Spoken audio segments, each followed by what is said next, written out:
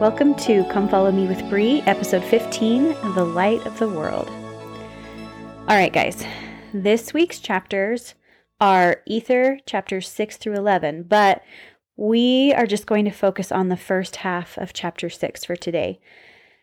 Just as a recap, we remember from last week that Jared and Mahonri built the ships that the Lord commanded, even though that they could see that there were things that didn't really make sense to them, like how they would breathe.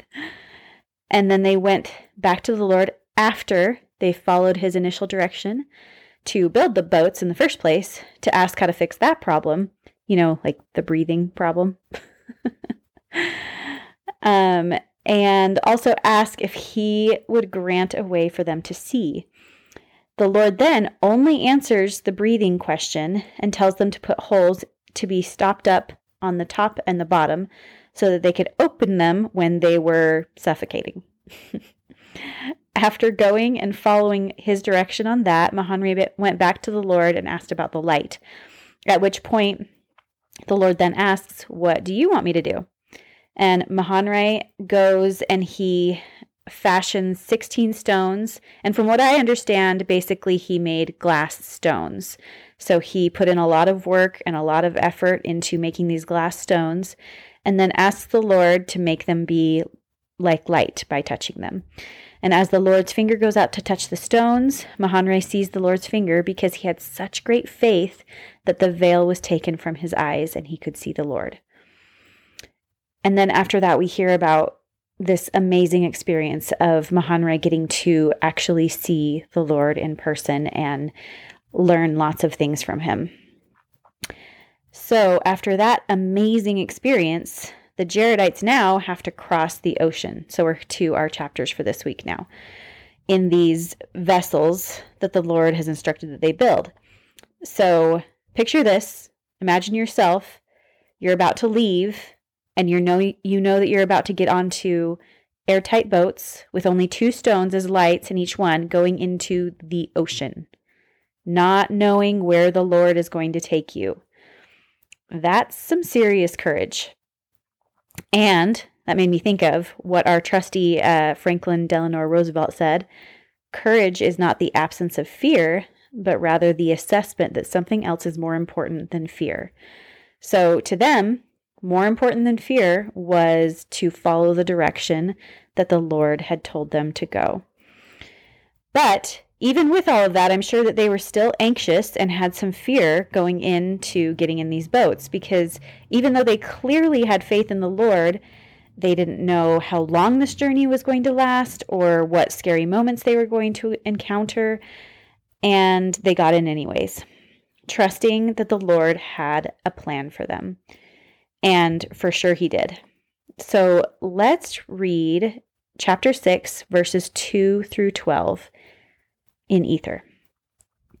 For it came to pass that after the Lord had prepared the stones which the brother of Jared had carried up into the mount, the brother of Jared came down out of the mount, and he did put forth the stones into the vessels which were prepared, one in each end thereof. And behold, they did give light unto the vessels. And thus the Lord caused stones to shine in the darkness, to give light unto men, women, and children, that they might not cross the great waters in darkness. And it came to pass that when they had prepared all manner of food, that thereby they might subsist on water, and also food for their flocks and herds, and whatsoever beast or animal or fowl they should carry with them. And it came to pass that when they had done all these things, they got aboard their vessels or barges, and set forth into the sea, commending themselves unto the Lord their God. And it came to pass that the Lord God caused that there should be a furious wind to blow upon the face of the waters toward the promised land, and thus they were tossed upon the waves of the sea before the wind. And it came to pass that they were many times buried in the depths of the sea, because of the mountain waves which broke upon them, and also the great and terrible tempests which were caused by the fierceness of the wind. And it came to pass that when they were buried in the deep, there was no water that could hurt them, their vessels being tight like unto a dish, and they were also tight like unto the ark of Noah. Therefore, when they were encompassed about by many waters, they did cry unto the Lord, and he did bring them forth again to the top of the waters. And it came to pass that the wind did never cease to blow toward the promised land while they were upon the waters, and thus they were driven forth by the wind. And they did sing praises unto the Lord. Yea, the brother of Jared did sing praises unto the Lord, and he did thank and praise the Lord all the day long. And when the night came, they did not cease to praise the Lord. And thus they were driven forth, and no monster of the sea could break them, neither whale that could mar them. And they did have light continually, whether it was above the water or under the water. And thus they were driven forth 344 days upon the water. And they did land upon the shore of the promised land. And when they had set their feet on the shores of the promised land, they bowed themselves down upon the face of the land, and did humble themselves before the Lord, and did shed tears of joy before the Lord, because of the multitude of his tender mercies over them. What a beautiful, faith-filled, faith-promoting story. Wow. Okay, so let's talk about a few things in here. In verse 3, it says, "And thus the Lord caused the stones to shine in darkness, to give light unto men, women, and children, that they might not cross the great waters in darkness." And then I want to skip over to verse 7, where it says, "And it came to pass when they were buried in the deep water, there was no water that could hurt them, their vessels being tight like unto a dish. And also they were tight like unto the ark of Noah. Therefore, when they were encompassed about by many waters, they did cry unto the Lord, and he did bring them forth again to the top of the waters." So 2 things here. The Lord gave them light and caused that they should shine their entire journey. And also, the way the Lord has designed these boats, they are tight like unto a dish, so that when they're buried deep, deep in the ocean, they don't leak and they don't let water in. So what I thought about is both of those functions are super important. It's super important that Heavenly Father gave us light while we're here on the earth, but it's also super important that we use the tools and the direction that He has given us to make sure that we are tight like unto a dish. Make sure our families and our homes and our testimonies are tight, so that when we are buried in these deep, hard things, that the things that can overpower us and make us spiritually die, they cannot get in, because we are tight like unto a dish. And Heavenly Father has given us both of those things. He's given us light, and He's given us direction and tools so that we can ensure that we cannot fall. And it reminds me of my favorite scripture in the whole world, Helaman 5:12. "And now, my sons, remember that it is upon the rock of our Redeemer, who is Christ, the Son of God, that ye must build your foundation, that when the devil shall send forth his mighty winds, yea, his shafts in the whirlwind, yea, when all his hail and his mighty storm shall beat upon you, it shall have no power over you, to drag you down to the gulf of misery and endless woe, because of the rock upon which ye are built, which is a sure foundation, a foundation whereon if men build, they cannot fall." Building our testimonies and lives around the Savior ensure that we cannot fall, that our metaphorical barges cannot leak as we go through these hard times in our life. So, what kinds of light have we been given to light our barges through our journey? We have been given many things, but I want to talk about a few of the things that I was thinking about. And all of these things, when used the way that we are supposed to use them, will then have the effect of making our homes and our families and our testimonies and our own souls tight, so that the darkness can't seep in. So the first one I want to talk about is the light of Christ. Every person has been given the light of Christ. Mormon teaches us in Moroni chapter 7, verse 16 through 18, "The Spirit of Christ is given unto every man, that he may know good from evil. Wherefore I show unto you the way to judge. For everything which inviteth to do good, and to persuade to believe in Christ, is sent forth by the power and gift of Christ. Wherefore ye may know with a perfect knowledge it is of God. And now, my brethren, seeing that ye know the light by which ye may judge, which light is the light of Christ, see that ye do not judge wrongfully. For with that same judgment which ye judge shall ye also be judged." So the light of Christ can be known as our conscience. It is our ability to know good from evil, given to all, whether they know that it comes from Him or not. President Joseph F. Smith says that the Spirit of Christ, quote, strives with men and will continue to strive with them if they will resist the enticings of Satan until it brings them to a knowledge of the truth and the possession of the greater light and testimony of the Holy Ghost. So, as we are resisting temptation and trying to do our personal best, we will not be left in darkness. That light of Christ will not leave us. We have been given the gift of knowing light from dark and good from evil. So why have we been given that? Why is that an essential and important part of his plan for us here on earth? In 2 Nephi chapter 2, verses 11 through 14, it says, "For it must needs be that there is an opposition in all things. If not so, my firstborn in the wilderness, righteousness could not be brought to pass, neither wickedness, neither holiness, nor misery, neither good nor bad. Wherefore all things must needs be a compound in one. Wherefore, if it should be one body, it must remain as dead, having no life, neither death, nor corruption, nor incorruption, happiness, nor misery, neither sense, nor insensibility. Wherefore, it must needs have been created for a thing of naught. Wherefore, there would have been no purpose in the end of its creation. Wherefore, this thing must needs destroy the wisdom of God and his eternal purposes, and also the power and the mercy and the justice of God. And if ye shall say there is no law, ye shall say there is no sin. And if ye shall say there is no sin, ye shall also say there is no righteousness. And if there be no righteousness, there be no happiness. And if there be no righteousness nor happiness, there be no punishment nor misery. And if these things are not, there is no God. And if there is no God, we are not, neither the earth, for there could have been no creation of things, neither to act nor be acted upon. Wherefore all things must have vanished away. And now, my sons, I speak unto you these things for your profit and learning, for there is a God, and he hath created all things, both heaven and in the earth, and all things that in them are, both things to act and things to be acted upon." So I want to emphasize part of that. If there is not righteousness, there be no happiness. The light of Christ is our ability to know the difference between right and wrong. And so if there were no right and wrong, this whole plan doesn't exist. There is no happiness. There is no righteousness. Those scriptures are just mind-blowing. We were not sent here to wander with no purpose or direction. We were sent here with the light of Christ.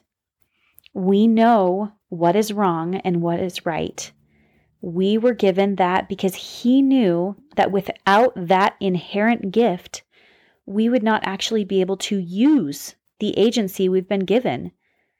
If there's no right or wrong, it all crumbles. The next gift of light that I want to talk about is the Savior himself. Sharon Eubank said in her talk called "Christ, the Light That Shines in the Darkness," she says, "Jesus said, I am the light that shineth in the darkness, and the darkness comprehendeth it not." That means no matter how hard it tries, the darkness cannot put out the light ever. You can trust that his light will be there for you.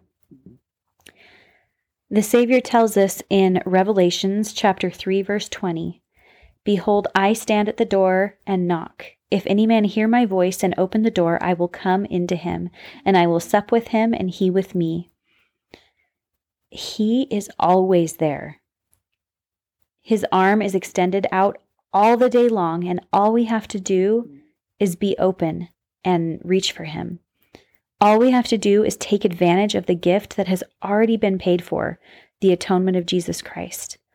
Elder Matthew S. Holland said in his talk called "The Exquisite Gift of the Son," he says, "I witness to you that through the staggering goodness of Jesus Christ and his infinite atonement, we can escape the deserved agonies of our moral failings and overcome the undeserved agonies of our mortal misfortunes.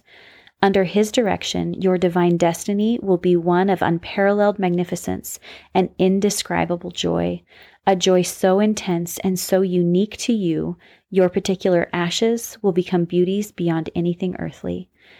That you might taste this happiness now and be filled with it forever, I invite you to do what Alma did.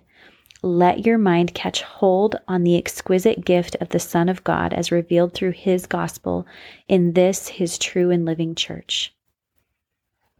The Savior is the light and life of the world, and he can be the light and life of your individual life. All right, another light we have been given is prayer. We learned last week from Mahanrai that the Lord expects us to pray to him always. Mahanrai was chastised for 3 hours for not being good about doing it.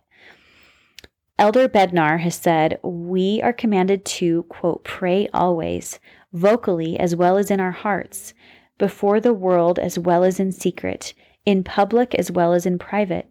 I testify that prayer becomes more meaningful as we counsel with the Lord in all our doings, as we express heartfelt gratitude, and as we pray for others with real intent and a sincere heart.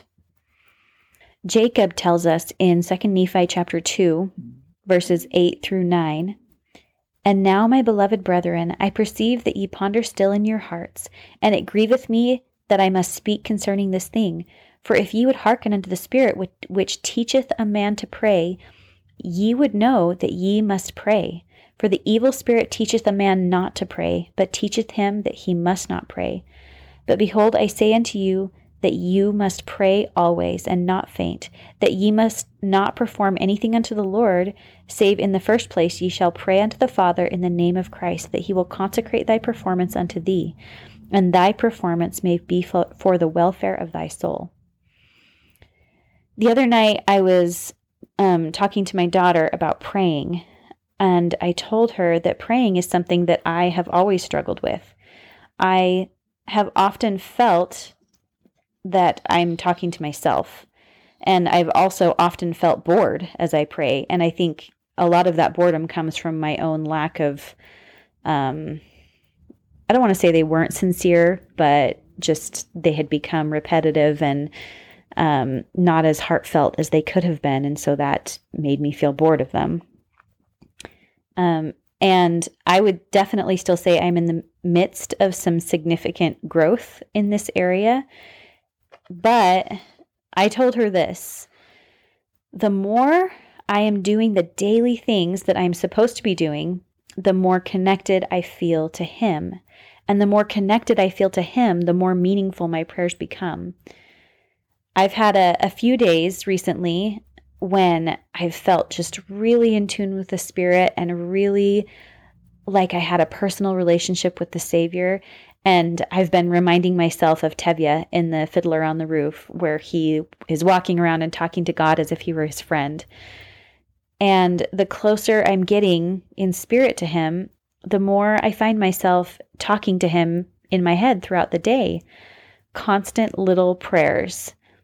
And then when I get down on my knees at night for my big doozy official night prayer, because I've been close to him all day, I actually feel him. When we involve him in our whole day and in our life, when we get down on our knees and we're ready to say our big prayer of the day, it feels so much more intimate because we've already included him in our whole day, and he already feels close. It's not like at least on the days when I really feel a big connected prayer, it's not like those are the days where I just went throughout my day and got my stuff done and didn't think once about him. That's not when that happens. It happens when I am including him in my entire day.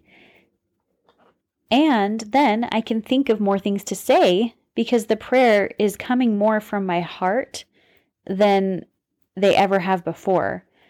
And I'm not saying these prayers because I need to check it off the list. I'm saying them because it's what makes my day feel complete, to speak to my friend who has been with me all day. The fourth light I want to talk about is the Word of God and where we can get it. Sister Anne M. Dibb recounted the story of the iron rod. She says, in the scriptures we learn about another key piece of safety equipment, a rod of iron, which we know represents the Word of God. Disciples of our Savior, Jesus Christ, are invited to hold onto this rod in order to safely find their way to eternal life. I am speaking of Lehi's vision of the tree of life found in the Book of Mormon. Through divine revelation, the Book of Mormon prophet Lehi and his son Nephi were each shown a vision of our mortal probationary state and its accompanying dangers. Lehi says, "And it came to pass that there arose a mist of darkness, yea, even an exceedingly great mist of darkness, insomuch that they who had commenced in the path did lose their way, and they wandered off and were lost. Yet he also saw other multitudes pressing forward, and they came and caught hold of the end of the rod of iron, and they did press their way forward, continually holding fast to that rod of iron, until they came forth and fell down and partook of the fruit of the tree," meaning the tree of life. From Lehi's vision, we learn that we must take hold of this safety railing, this iron rod found alongside our individual straight and narrow path, and hold tight until we reach our ultimate goal of eternal life with our Heavenly Father.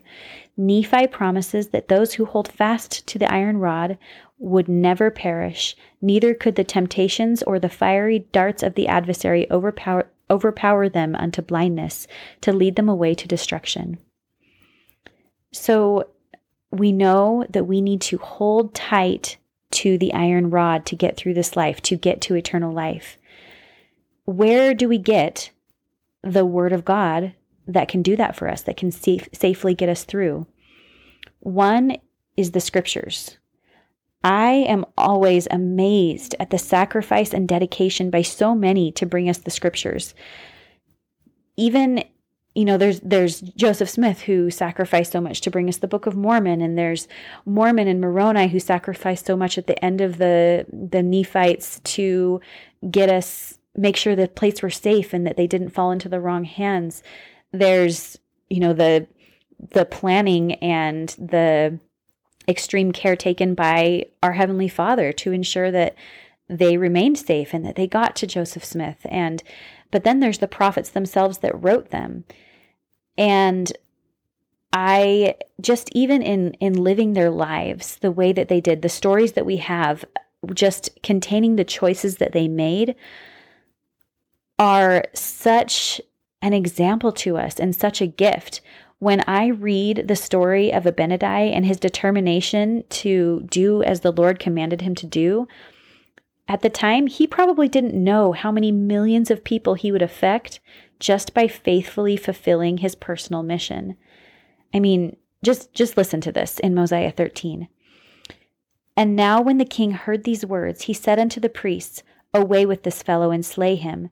For what have we to do with him? For he is mad. And they stood forth and attempted to lay their hands on him. But he withstood them and said unto them, Touch me not. For God shall smite you, if ye lay your hands upon me. For I have not delivered the message which the Lord sent me to deliver. Neither have I told you that which ye have requested that I should tell. Therefore God will not suffer that I shall be destroyed at this time. But I must fulfill the commandments wherewith God has commanded me. And because I have told you the truth, ye are angry with me. And again, because I have spoken the word of God, ye have judged me that I am mad. Now it came to pass, after Abinadi had spoken these words, that the people of the king Noah durst not lay their hands upon him, for the Spirit of the Lord was upon him, and his face shone with exceeding luster, even as Moses did while on the Mount Sinai, while speaking with the Lord. And he spake with power and authority from God, and continued his words, saying, Ye see that ye have not power to slay me, therefore I finish my message. Yea, and I perceive that it cuts you to your hearts, because I tell you the truth concerning your iniquities. Yea, and my words fill you with wonder and amazement and with anger. But I finish my message, and then it matters not whither I go, if it so be that I am saved." What an incredible example. What a light to our life to be able to read the experiences of these prophets who were so courageous and so valiant and so faithful to the Lord. We can find direction in our life from the Scriptures. We can find inspiration and peace and love and self-worth and mercy and purpose and countless things that we might need at any given moment in our life from the Scriptures. They are a gift and a light from the Lord, given to us to guide our lives so that we can safely return to Him. So the second way that we can cling to the word of God, the iron rod, is through the words of our modern day prophets. I love our prophet. As my last quote today, I'm going to end with some words that can give us light from our prophet from this past general conference. And also, just as a side note, it can serve as a reminder for what he has asked us to do over the next 6 months. When your greatest desire is to let God prevail, to be part of Israel, so many decisions become easier. So many issues become non-issues. You know how to best groom yourself. You know what to watch and read. You know where to spend your time and with whom to associate. You know what you want to accomplish. You know the kind of person you really want to become. Now, my dear brothers and sisters, it takes both faith and courage to let God prevail. It takes persistent, righteous, spiritual work to repent and put off the natural man through the atonement of Jesus Christ. It takes consistent daily effort to develop personal habits to study the gospel, to learn more about Heavenly Father and Jesus Christ, and to seek and respond to personal revelation. During these perilous times, of which the Apostle Paul prophesied, Satan is no longer trying to hide his attacks on God's plan. Emboldened evil abounds. Therefore, the only way to survive spiritually is to be determined to let God prevail in our lives, to learn to hear his voice, and to use our energy to help gather Israel. Now, how does the Lord feel about people who will let God prevail? Nephi summed it up well. The Lord loveth those who will have him to be their God. Behold, he loved our fathers, and he covenanted with them, yea, even Abraham, Isaac, and Jacob, and he remembers the covenants which he hath made. And what is the Lord willing to do for Israel? The Lord has pledged that he will fight our battles and our children's battles and our children's children's battles to the 3rd and 4th generation. As you study your scriptures during the next 6 months, I encourage you to make a list of all that the Lord has promised that he will do for covenant Israel. I think you will be astounded. Ponder these promises, talk about them with your family and friends, then live and watch for these promises to be fulfilled in your own life. My dear brothers and sisters, as you choose to let God prevail in your lives, you will experience for yourself that our God is a God of miracles. As a people, we are his covenant children, and we will be called by his name. I want to leave you with my testimony. The Lord has not left us alone and in darkness. It has never been his wish that we go through this life in darkness and despair. He has given us the gospel of Jesus Christ. And I want to testify to you that as we do the little things that we are supposed to be doing, and we do the things that our prophet has asked us to do, that will make our ships, our testimonies, our lives, our families tight like unto a dish, and the devil cannot get in. We will not be left in the dark. He is the light and the life of the world, and the light and life of my life. And as we go and do, as we let him prevail, he will direct our path and our cause like the Jaredites. He will cause a furious wind to blow us toward him. And when we are buried in the depths of the sea on a journey that might seem to have no end, his light is still with us. Our ships can still be tight, and we can call out to him when we have reached our limits. We can call out to him, as the Jaredites did, for air, and we can praise the Lord along the way. This does not mean our trials will magically lift, but he has told us, "Come unto me, all ye that labor and are heavy laden, and I will give unto you rest. Take my yoke upon you and learn of me, for I am meek and lowly of heart, and ye shall find rest to your souls, for my yoke is easy and my burden is light." Elder Bednar reminds us in his talk, "The Tender Mercies of the Lord." We should not underestimate or overlook the power of the Lord's tender mercies. The simpleness and sweetness and the constancy of the tender mercies of the Lord will do much to fortify and protect us in the troubled times in which we do now and yet will live. When words cannot provide the solace we need or express the joy we feel, when it is simply futile to attempt to explain that which is unexplainable, when logic and reason do not yield adequate understanding about the injustices and and inequities of life, when mortal experience and evaluation are insufficient to produce a desired outcome, when it seems that perhaps we are totally alone, truly we are blessed by the tender mercies of the Lord and made mighty even unto the power of deliverance. We are not alone. And I say these things in the name of Jesus Christ. Amen.